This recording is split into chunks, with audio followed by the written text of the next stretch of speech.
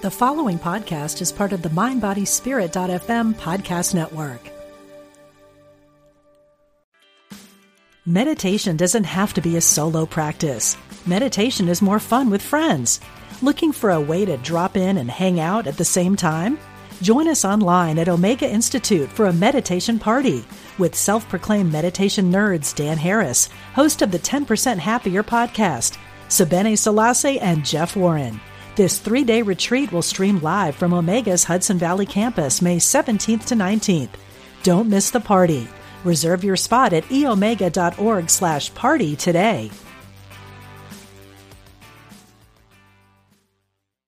This episode is brought to you by Shopify. Whether you're selling a little or a lot, Shopify helps you do your thing, however you cha-ching. From the launch your online shop stage, all the way to the we just hit 1 million orders stage. No matter what stage you're in, Shopify's there to help you grow. Sign up for a $1 per month trial period at shopify.com/special offer, all lowercase. That's shopify.com/special offer.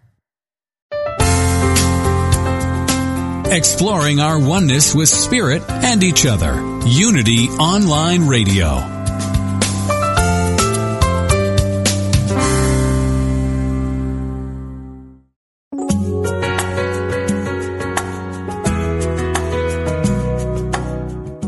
Welcome to Spirit of Recovery, where spirituality and recovery meet with Reverend Anna Schaus, Ph.D. Now, here's your host, Reverend Anna Schaus.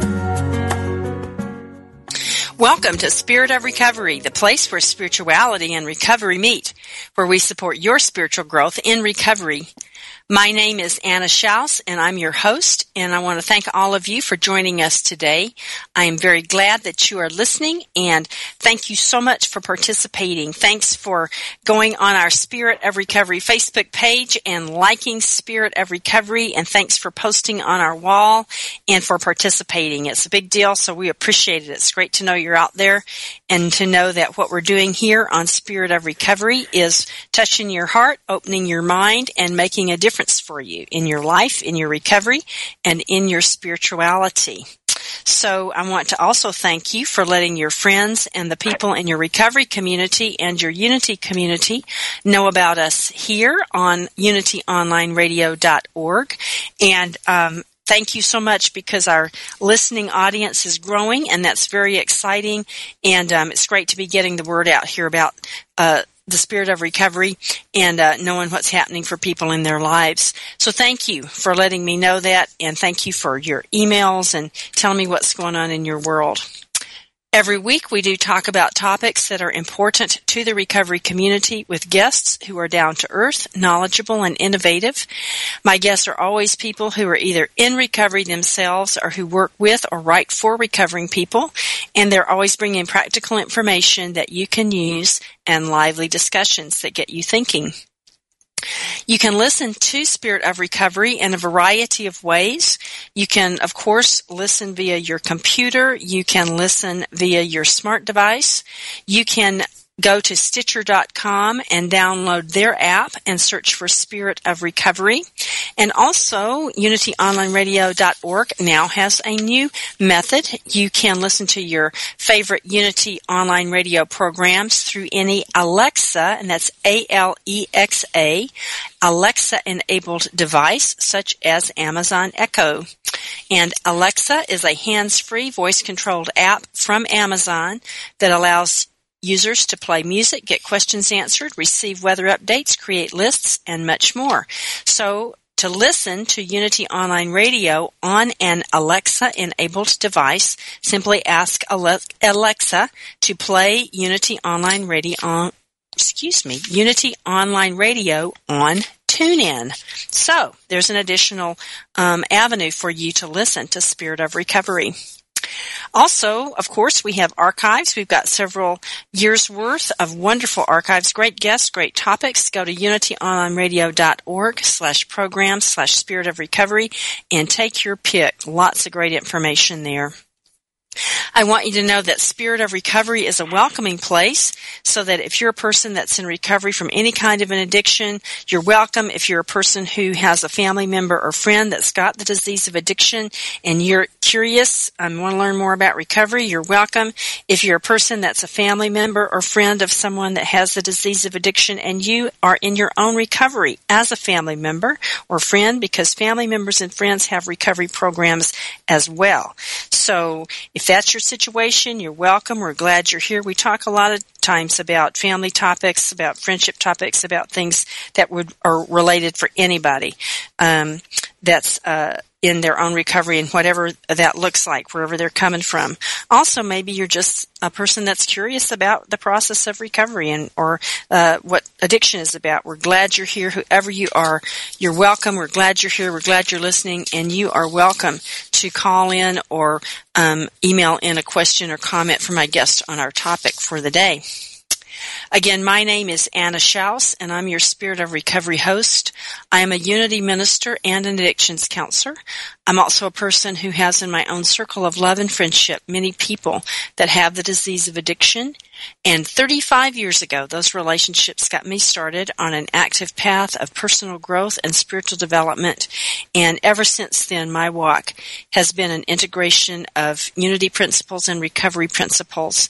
And that keeps transforming my life and keeps me growing in deeper ways. So I'm delighted, I'm very grateful to have the opportunity to share these ideas with you and to hear what you're experiencing in your spirituality and your recovery walk. Before I get to talking about my topic and my guest for the day, I want to acknowledge this. The date today is June the 14th of 2016, and I think many of us are aware that there was a tragedy that happened in Orlando, Florida, a couple of days ago. And I want to just acknowledge all of our friends, all of our listeners in the LGBTQ community, and know that we're with you. Our thoughts and prayers are with you, and that my goal in Spirit of Recovery, as I know in all of Unity and people in recovery in lots of ways, our goal is to keep developing a spiritual consciousness and transforming ourselves and influencing our world so that those kind of things don't happen anymore. So our hearts are going out, our prayers are with you, and we're seeing healing and wholeness and well-being and for everyone that has been affected by this tragedy. So with that, I want to bring our focus now to our topic of the day and our guest. Our topic today is successful or stressful, a fresh look at success. And, being in recovery opens us up to a new understanding of what success is. And what we start to realize is that when we compare ourselves to other people in an effort to strive to meet unrealistic outer demands and call that success, it can really rob us of peace of mind, rob us of self-worth, and it can even derail our recovery. So my guest today is Chris Shea, and Chris has a Master of Arts. He's a certified addictions counselor. He's a campus minister, a life coach. He's a nationally recognized speaker and author, and I'll tell you a little bit more about him in a moment. But he's an incredible blogger. His blogger is Life's Journey blog, and that's Life's Journey, just the way it sounds, no apostrophe, lifesjourneyblog.com. And he's been my guest before here on Spirit of Recovery back in 2014. He was my guest and talking about the spirituality of connection. And I love reading his blogs. So they're always very thoughtful. And this one really stood out to me that I saw, I guess, several weeks ago. And it is about success and about what can happen for us, the good things that can happen when we shift our outer definition of success to a definition of success that's defined by our own values. And Chris certainly lives this in his own life. He is currently the campus minister of a Catholic high school in Maryland. He's an adjunct professor in the Family Studies and Community Development Department of the School of Liberal Arts at Towson University. And during his over 20-year tenure in the addiction counseling field as a clinician and administrator, he has overseen the implementation of treatment program modalities and integrated evidence-based treatments into those programs, treatments that will promote and support lifelong recovery. He, in addition to his clinical experience, he has also had an almost decade-long pastoral ministry as a hospital chaplain in Washington, D.C., and as a retreat leader in the New England region. And he also serves in many leadership capacities in the St. Mary's County Alcohol Coalition and in NADAC, which is the National Association of Alcoholism and Drug Abuse Counselors. He has served on their board of directors and also has served on the board of directors. He was the immediate past chairman of the board of directors of the National Council on Alcoholism and Drug Dependence of Maryland. So he's certainly well qualified. And again, in addition to his professional credentials, he really lives these values. So Chris, welcome back to Spirit of Recovery. Well, thank you for having me, and thank you for those wonderful words. I appreciate it, but it's come with working closely with a lot of wonderful people, and I've learned a lot through my years, and I do say very honestly that I have learned the most from the clients that I work with and what they have learned in their own lives of struggle and recovery, and how they've reshaped themselves and reshaped their lives. So it's always an inspiration. Great. Yeah, thank you. And thank you. That's, I think, what makes an effective counselor is that willingness to learn from the people that you're working with and to really hear and receive, what they're saying in deep ways and let that touch your own heart and your own learning. So thanks for being that way. Appreciate it. So, Chris, what got you thinking about this idea of success? I've been thinking of this idea for quite some time. It actually, and it probably doesn't show if for people who go and read the blog post. It's not long at all, but it actually took me about a year to write it. And for me, putting a lot of thought and effort into this one in particular, because I tend to see it not only in my own life, but I tend to see where I believe that our society is going maybe in the wrong direction. That people today are trying to be successful, but it appears to me that many people, and I'll include myself in that for a good amount of time, looking at success as the titles that I have, or the positions that I have, or the amount of money that I have, how many followers on social media do I have, and I really think that part of this angst in our society, where we see a lot of people searching, for a deeper meaning and searching for, some sort of spiritual connection, I think a lot of it is due to their focus on what they feel success is, and the more that they search for that, the less they're finding an inner peace. And as I say, for me, that's part of it that happened on my end. So I think the more I reflect on it is find out if we maybe change our perspective on how we define and perceive what success is, we might actually come to a realization of a deeper spiritual sense and an inner peace amongst us. Mm-hmm. Was there anything or not in particular that happened in your life, or something that you saw in the culture or an individual's life that really sort of was the thing that was the flash that got your attention focused on this? To actually write this, there really wasn't a specific flash, so to speak, but for me personally, it's been the journey of me finding more of living in the moment, of working more in the realm of mindfulness. The more that I've reflected on that and worked with clients on meditation and living in the moment and changing our perspectives, the more that began to resonate with me, so that I began to notice if I change perspective and if I stay in the moment, things that seemed to matter didn't matter anymore. And for me, changing jobs, although it's been surprisingly about 5 years now, into doing the high school ministry, getting out of the administrative and corporate type world into daily working with teenagers and helping them not only cope with life but find their spiritual sense and their relationship with God, that I began to realize all that other stuff really doesn't matter much, because it really doesn't matter to the kids.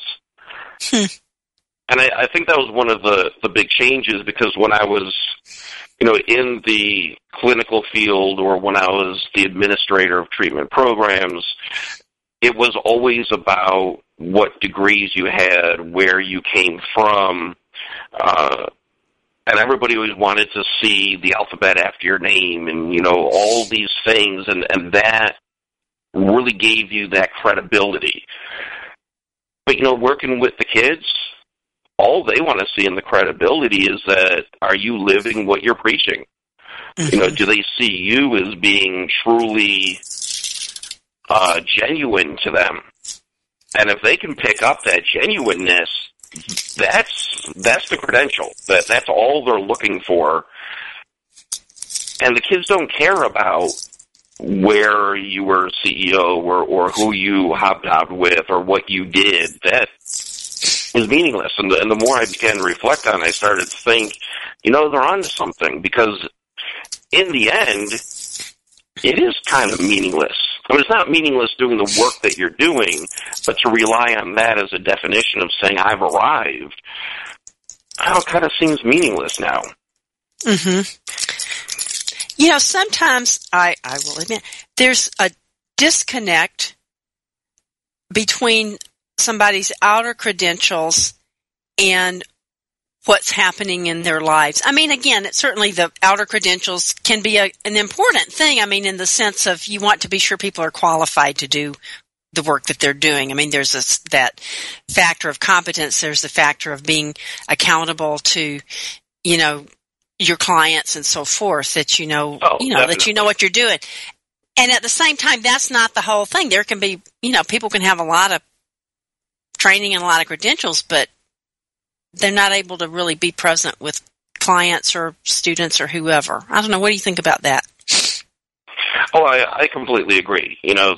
Especially now in doing private practice, it is important that the people who are coming to see me know that I'm qualified to do what I say I'm doing. And it is humbling for me to know that they're putting their trust and their future, so to speak, in my hands. There has to be that level of competency. But what seems to matter in life, in the bigger picture, really isn't what a lot of people strive for. It really isn't saying, look at me, I've arrived because I've been, running these treatment programs and working with these people and knowing this person. And that shows what I'm doing. But does that mean that I've arrived? And I know for myself, there wasn't always those times of inner peace. There wasn't always the times of a deeper spiritual sense while I was doing that work. And that doesn't diminish the work.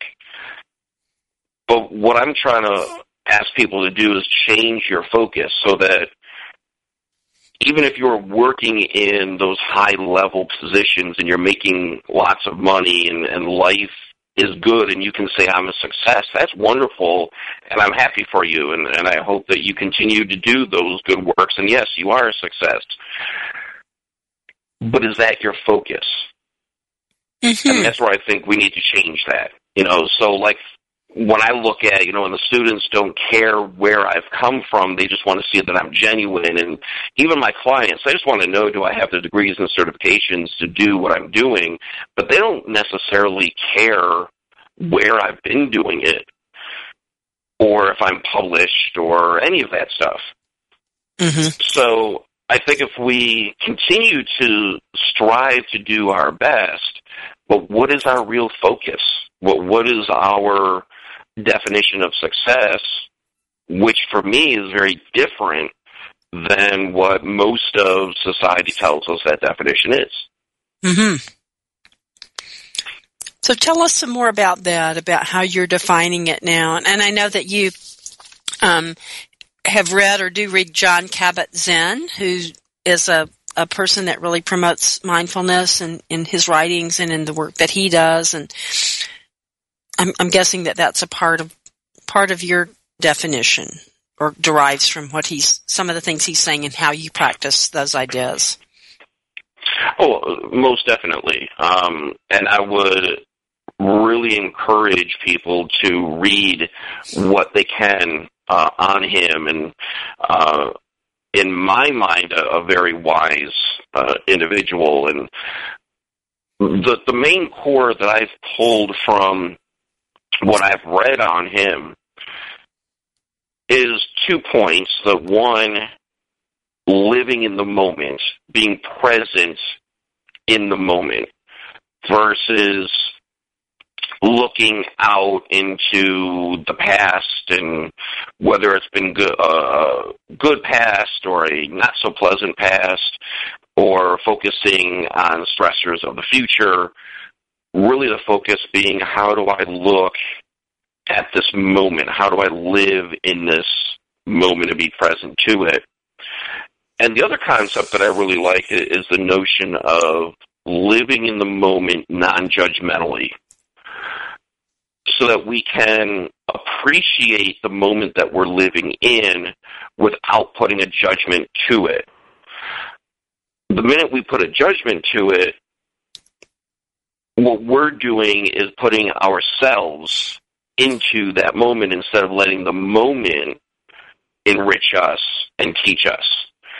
So even in the most negative of moments, if I can just remain present and not judge what it is, and just take in what's happening, I can better react to that moment and better learn from that moment without me trying to interject my own stuff into what's happening around me. Mm-hmm. So I think when we look at success and how do we define success, that's where I've come to a deeper understanding that success would be defined more so according to my inner values rather than on the objectivity of how our society judges success. So society would say that successful people have high positions, surround themselves with certain types of people. You would have a certain dollar figure that you're bringing in, and you have reached success. And if you are the person who works the mailroom of that company, of that CEO, you're not successful because you're not that CEO with those dollar figures and all that. Mm-hmm. That's generalizing how society would look, but I think in a lot of ways, that's then how we internalize that. So if I'm working in a position less than that CEO, my view of myself is that I am below somebody else. What I'm learning and asking people to do is to change that perspective and to say, if I look at my position in a certain company or whatever I do in my life, and if I look at where I am non-judgmentally and just take in what's happening, can I come to an understanding that, am I doing the utmost best and putting in 100+% to be the best mailroom clerk there is, or whatever my position is? Am I striving to be the best at that because that's my value, that I'm not going to accept anything less than 100+% of my effort in whatever it is I'm tasked to do? And in my mind, if you're doing that, you are successful, because your goal is to be the best at whatever it is that you're doing. Your goal is to meet your values. if you're doing that, in my mind, are you not? So if we change our perspective and we don't judge it on society's hierarchical objectivity of success, but look at it more in the subjective sense, then I can say, if those criteria are true, I am successful each day that I do what it is that I do. Hopefully, that notion gives us a chance to understand then that I can have happiness out of this. I can have some inner peace out of this. And that happiness lets me know I'm successful. Not the material things that I'm getting out of what I'm doing. But am I truly happy? Am I challenged? Am I making a difference? Then I think we have that better understanding that, yes, I am a success in what I'm doing. Mm-hmm. What you're saying, Chris, really, to me, sounds so much like the message of recovery that, one day at a time, being present to yourself, learning about who you are inside. I don't know. How do you see this? Do you think that what you're talking about, this perspective on success, is a good support for a person in their recovery process, and how would it help them? Oh, most definitely. See, one of the things that I'm really noticing now that the whole field of mindfulness is becoming mainstream, and you have a lot of people talking about it, and it's not really a fad. And the reason I would say it's not a fad, and maybe calling it mindfulness might be the fad of it, but the practice of what mindfulness teaches really has been around for thousands of years. And when it was about 22, 23 years ago, when I first got into working in the field of addictions, the way that I was taught really is about mindfulness. It's really about staying in the present moment. Because a lot of what I was taught was to help the client, the person suffering from the addiction, to live one day at a time. And that could mean 1 hour at a time, a minute at a time. That right there was mindfulness. We weren't calling it mindfulness. And a lot of what I was doing in much of those 20-some years was mindfulness without calling it that. I can still remember this one client that I had. I was working in Baltimore City at the time, and this had to have been somewhere in the 1990s, but she wanted to leave treatment against our wishes. It was an inpatient treatment program, and part of what it was she was having these intense cravings and really didn't know how to handle those intense cravings. And I remember taking off my watch and giving it to her, and it was a analog watch. I had the second hand, and what I said to her was, just sit outside my office and look at that watch, and every time that second hand goes to the 12, just say to yourself, I'm still sober, and just keep doing that. I was amazed. She actually sat out there for over 2 hours. And all she did after those 2 hours was walked into my office, put the watch down, and walked off to the next group session. Didn't have to say a word, didn't have to do anything. But she actually sat in the moment for over 2 hours, just reminding herself over and over, I'm still sober at this minute, I'm still sober at this minute. So I think when we look at, what is success, and when we look at success and recovery, and that is something, that if we have time, I'd like to take a look at, because in my mind, if we look at what I'm saying in my new learning of success, she was very successful that day. Mm-hmm. And others might look at that and say, yeah, but she almost walked away, and had she not done that, she would have left treatment and used, and she had these cravings, didn't know what to do. But see, that's not how I'm focusing on it. What I'm focusing on is but she lived in the moment, and she let the moment guide her where she needed to go, and she didn't leave. So it doesn't matter what helped her to do what she needed to do. She chose to stay. To me, that's a success. Mm-hmm. She was very successful that day.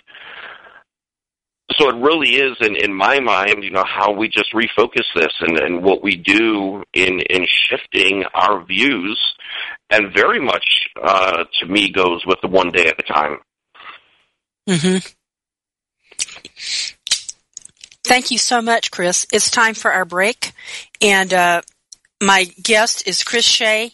He is sharing with us about the topic of successful or stressful. Taking a fresh look at success.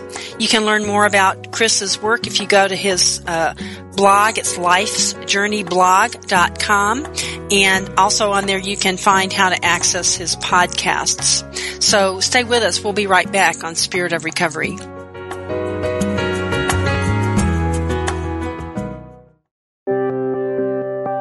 Unity Online Radio brings you inspiring programs on a variety of spiritual topics. Giving to the network is now easier than ever. Simply text Unity Radio to 72727 from your smartphone. You can make a one-time or recurring donation. Your gifts help us offer enriching spiritual programs that reach listeners around the world. Text Unity Radio to 72727. Thank you for your support.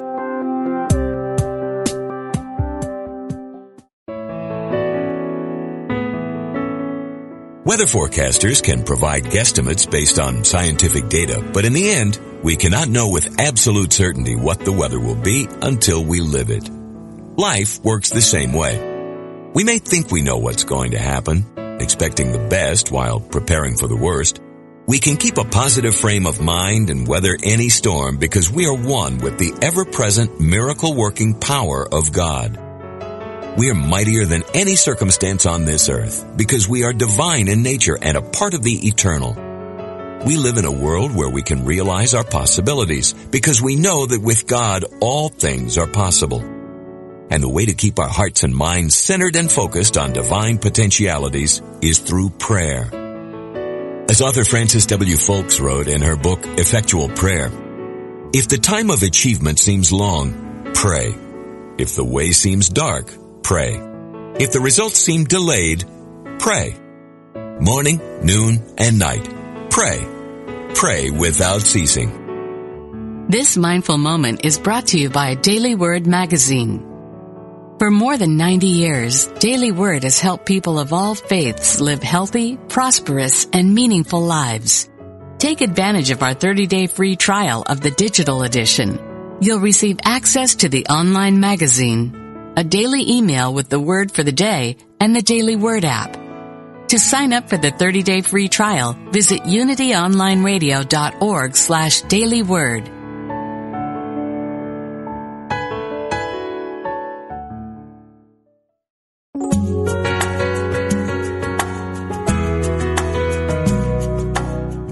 Spirit of Recovery is the place where spirituality and recovery meet, where we support your spiritual growth. Reverend Anna Schaus, Ph.D., interviews down-to-earth guests who share with you how they keep going and growing in recovery. Spirit of Recovery is the place to get practical tips and join in lively discussions on topics that matter to recovering people. This program welcomes everyone who wants to know more about recovery. Join Anna and her guests live every Tuesday at 4 p.m. Central Time on Spirit of Recovery, where we talk about what keeps you growing. Only on Unity Online Radio, the voice of an awakening world.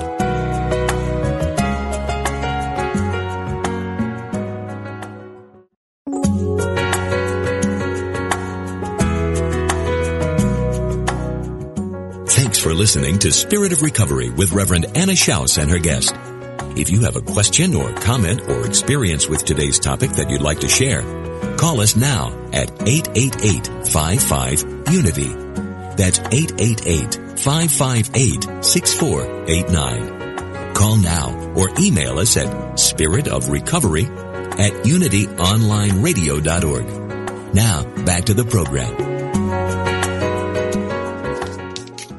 Welcome back to Spirit of Recovery.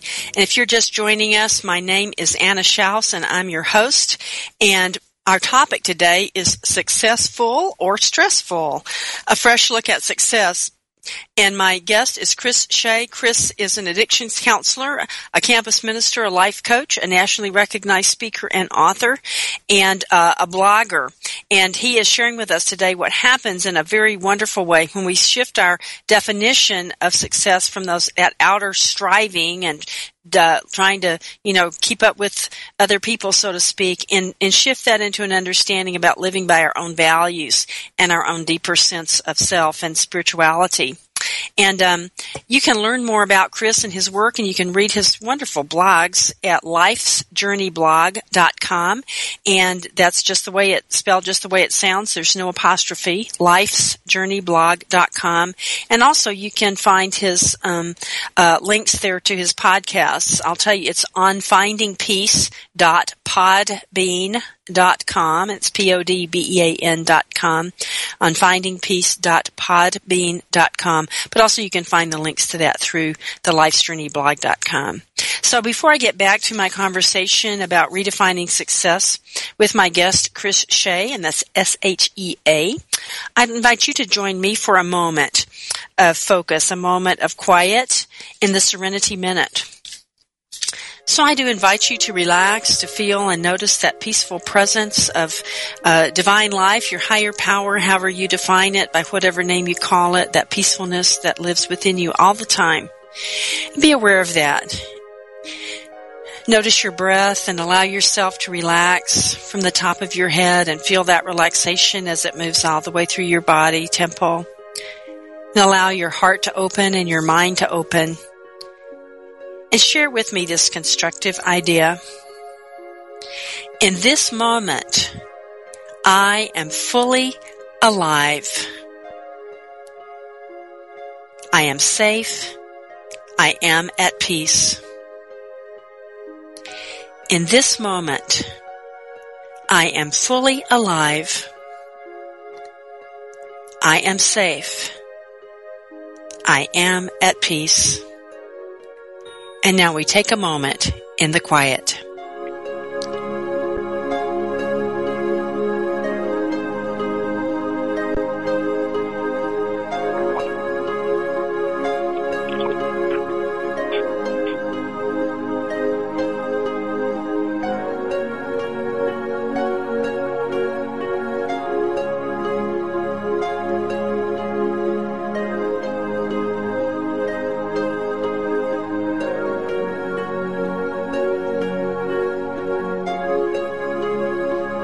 Thank you, friends, for joining me in the Serenity Minute, and I trust that that was an opportunity for you to take at least just a moment to be still, to be quiet, to notice that within you there's so much life. So now I'm back to my conversation with my guest, Chris Shea, and we're talking about redefining success to an inner definition. So, Chris, before the break, you told a really wonderful, powerful story about a woman's true success in recovery, about being present and being able to, in that moment, live one moment at a time and to stick with her treatment process. So, talk to us some more about what successful recovery is. Broaden that out. What's it all about? That is the big question, and I will say with that story of that woman in treatment, she really did inspire me because honestly, when I first gave her the watch and the way that she was going through, really wanting and feeling that she needed to go back out and use, I really thought that she was going to walk away in a couple minutes. And to see her sit for as long as she did and fight through what she had to fight through to make it work for her, that she really wanted recovery, that was an inspiration. I don't know how many people in that situation would have done what she did. I know there's others, but at the time she was the rarity for me in my experience. And So for me, when I look at this definition of success and focusing a definition of success more so on the subjectivity of my values and looking at living in the moment non-judgmentally, I really would focus for her that day, in my mind, she was a success. She was living a successful recovery. And I know there's some, who would have said, well, if she were living a good recovery, then she wouldn't have been going through what she did. She wouldn't have wanted to leave treatment. Or if I hadn't been there, she would have walked out. So how is that successful? But see, to me, that's not the focus, because the focus is she did stay. She did the right thing. She fought through what she needed to. So, when we look at the definition of successful recovery, what is that really? Now, I'll say for me personally, the ideal of a successful recovery from substance use and addiction is total abstinence. And that's what I was taught. That's what I still believe. But the one thing that I was taught that I don't totally agree with is when people would say that if you left treatment and whatever the time frame is after that, and you picked up your drug of choice again, that you were unsuccessful in your recovery. But see, to me, in reframing and refocusing what does success mean, yes, total abstinence is the ultimate goal, but let's say somebody has had that total abstinence for X amount of days, weeks, or months before they go back to using. In my mind, they were successful for however long that time frame happened to be. And if they get themselves back either into the rooms or back into a treatment program, again, I look at that as success, because if we refocus success to the subjectivity, when that person comes back in a treatment, I personally don't want to sit down and jump all over them about why did you use and how could you do this to yourself and give all those things. They're already doing that to themselves. They don't need me to tell them how they just messed up. Mm-hmm. But what I think is important is to sit down and say, so how'd you do it for so long? Mm-hmm. How'd you last that long without using? Start with the positives. Look at the successes. And then work with the success. Because then we can start to say, well, this went for so long, and this is how you're doing it for so long, so what changed?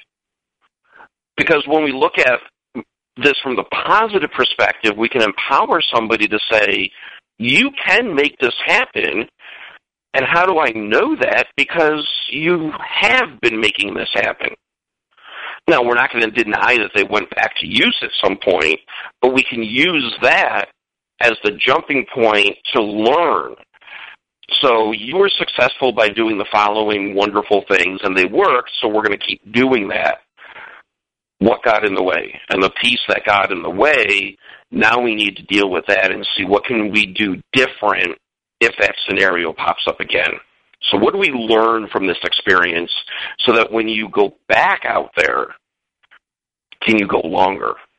And if that situation pops up, do you now have more tools that you can say to yourself, yeah, I've got it this time. I can get over whatever that hurdle is.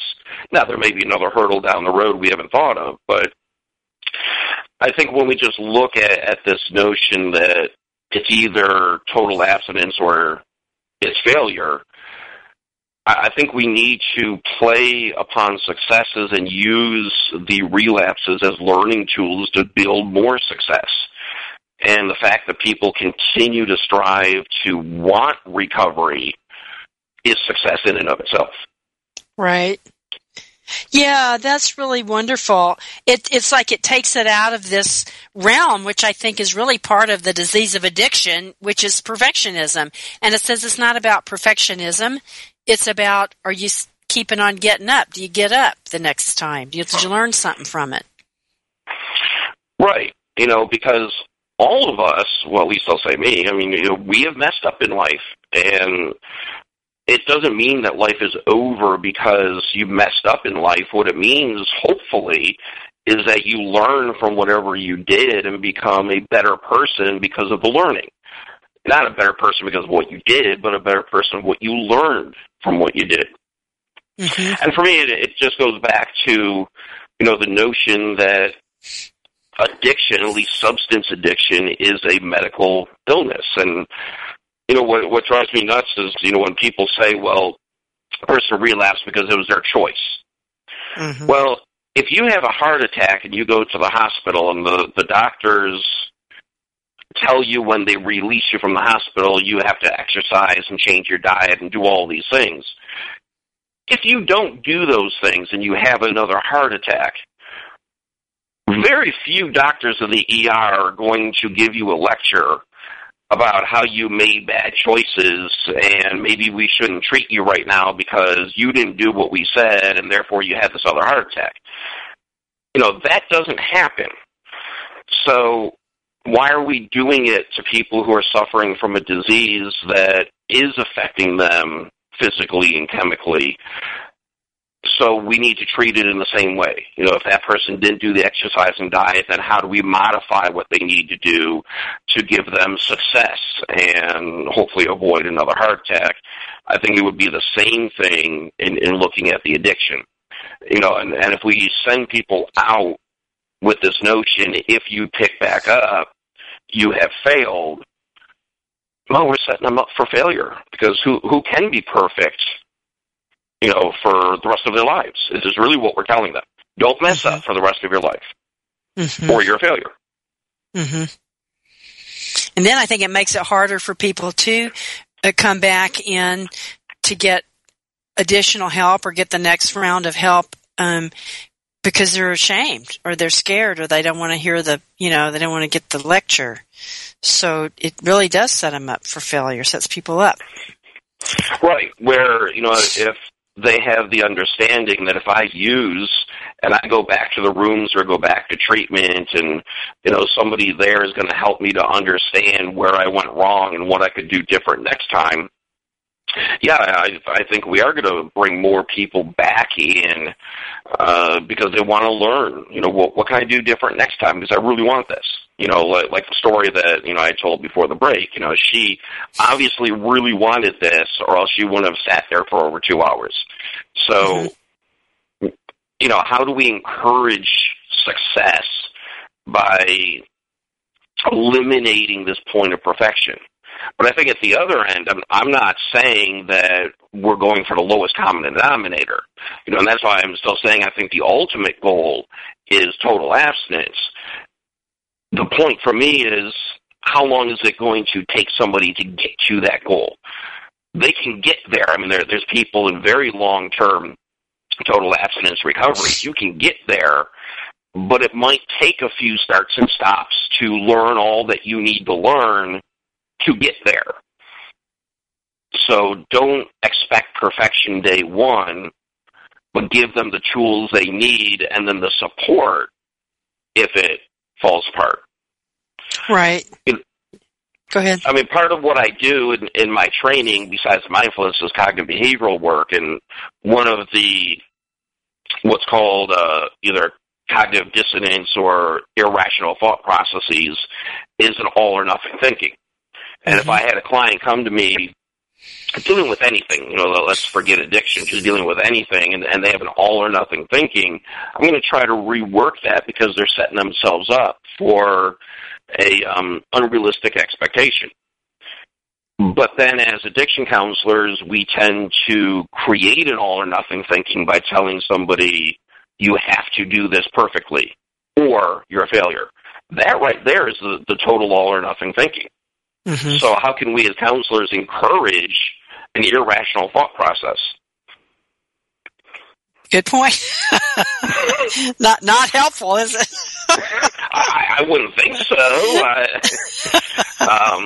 No, I've had through the years a lot of supervisors who disagree with me on this, but yeah, and in my mind, yeah, we're not being helpful by giving them an irrational thought process that we're reinforcing. Mm-hmm. Right. You know, I see this too, this phenomenon with family members or friends, you know, that people that are seeking as family members or friends, their own recovery and wanting to be supportive to the person that has the substance or behavioral addiction and so forth. And definitely as a family member, perfectionism does not work. What's your experience with that? Yeah, and that there's so many dynamics going on, you know, in the family who's dealing with somebody with the addiction, but how you present it becomes the kind of touchy point. But the bottom line for me is that is what I want families to understand is we don't want to lower the bar and we don't want to say that relapse is acceptable, but we also can't expect 100% perfection from somebody just because they've gone through treatment and are trying very hard at this. So how we help families to understand that becomes the key because we don't want it to come off in the wrong way. And so whatever the families can do to support that, but know that if their loved one returns to that active addiction, what are their tools, one, for their support? How do they handle you know, that feelings of here we go again, but also how do we help them to encourage their loved one to get back into a recovery program?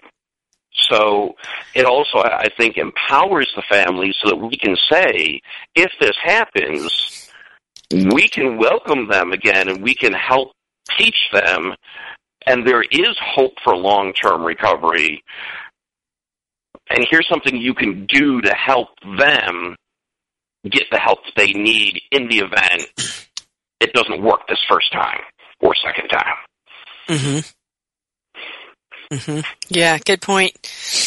Yep, for sure. And I think for family members also to keep on remembering in their own recovery that it's not about whether that their loved one does or doesn't stay in recovery. It's for the family member. Am I staying in my recovery? Am I practicing my recovery tools?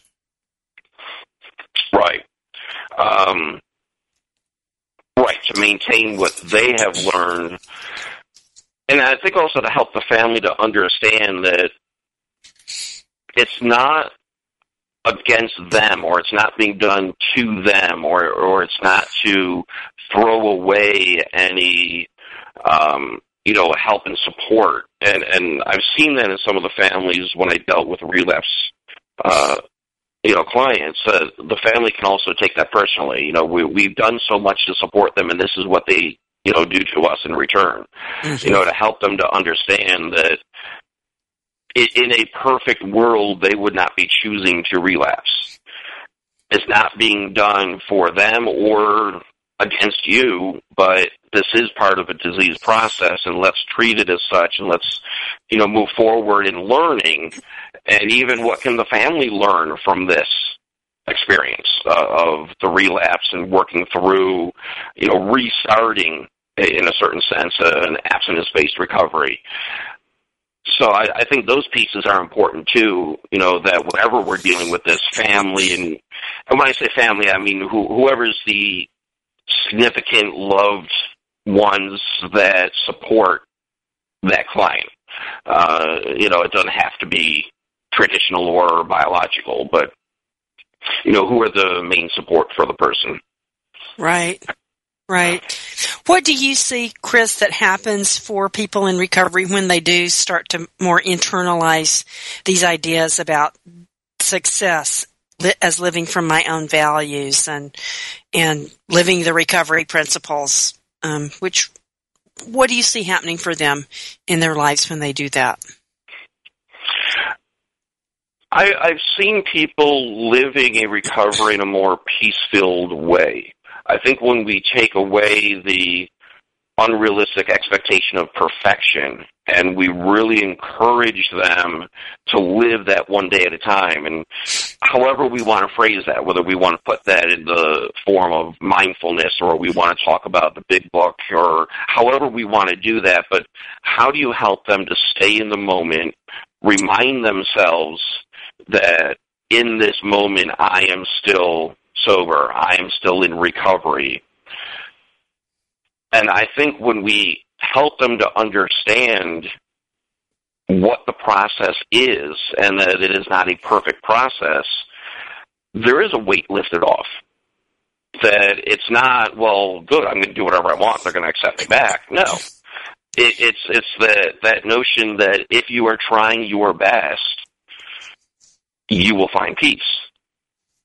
In my mind, it goes back to what I was saying at the beginning of the show. You know, can you say that you are putting 100+% effort into being the best you that you can be? And if you can honestly say that at this moment, then you're successful because you're being the best you that you are supposed to be right now. That's success. Right. Right.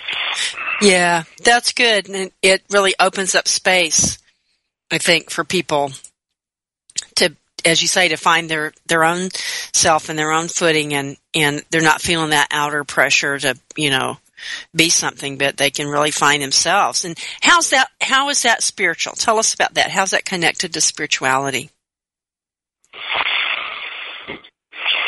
The way that I view the spiritual life is that we come to an understanding of something greater than myself. For me, that's the Christian God. But that there is something greater than me, and the more at peace that I feel, then the closer I can become to something other. Because the more at peace that I feel, the more I'm apt to help other people, the more I'm apt to do the right thing. And I have yet to find any religion or any spirituality that doesn't want the person to grow in self-peace and to grow in helping others. So I think if we're doing that, we're coming outside of ourselves. But we first have to look at, how do I take care of myself? How do I work towards this sense of this peace so that I have some of that to give to somebody else, and I can help them to learn what they can do to get some of that. And in my mind, that's now becoming spiritual. That's a spirit. That's something greater than myself that I can give to somebody else. Mm-hmm. Right. I love that. Yeah, it's like finding that avenue to be of service, and it's like it makes a connection with other people. Right. To me, it is all about relationship and connection. We're not an island unto ourselves. Mm-hmm. Mm-hmm. Our time is up. Chris, thank you so much for what you do. Thanks for the work that you do. Thanks for how thoughtful you are and how much you really do reflect on life and its meaning and being present. And thanks for your blogs. They're always, I always enjoy reading them because they're always unique, and you always have a perspective that gets me to thinking. So so thanks for sharing from yourself and from your own sense of values. I appreciate it. Well, I appreciate that, and thank you for your ministry and for having me again. It's always a pleasure, and I enjoy listening to your show. I try to weekly, and I use it on Stitcher, so encourage people to do the same, but really appreciate your ministry as well. Thank you. Thank you so much. And all of you who are our Spirit of Recovery listeners, thank you so much for being here. Thank you for being part of what's happening here on Spirit of Recovery. And lots of prayers, lots of love and blessings to you. Have a wonderful week, and we'll be back next week on Spirit of Recovery. God bless.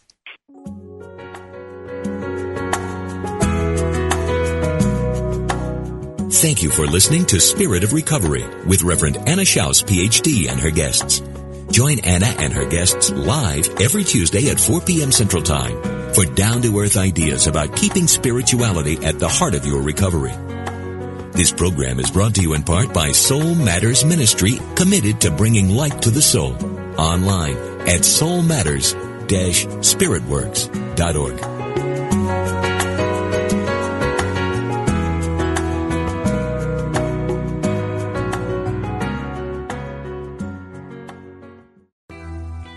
I'm Suzanne Geisman, and if you've ever wondered about life after death or if it's possible to connect with a higher consciousness, I invite you to join me for my podcast, Messages of Hope. It's my mission to share with you that our loved ones who have passed are always with us, and we are so very loved. I want to teach you how to live a consciously connected and divinely guided life. Listen here on the MindBodySpirit.fm podcast network.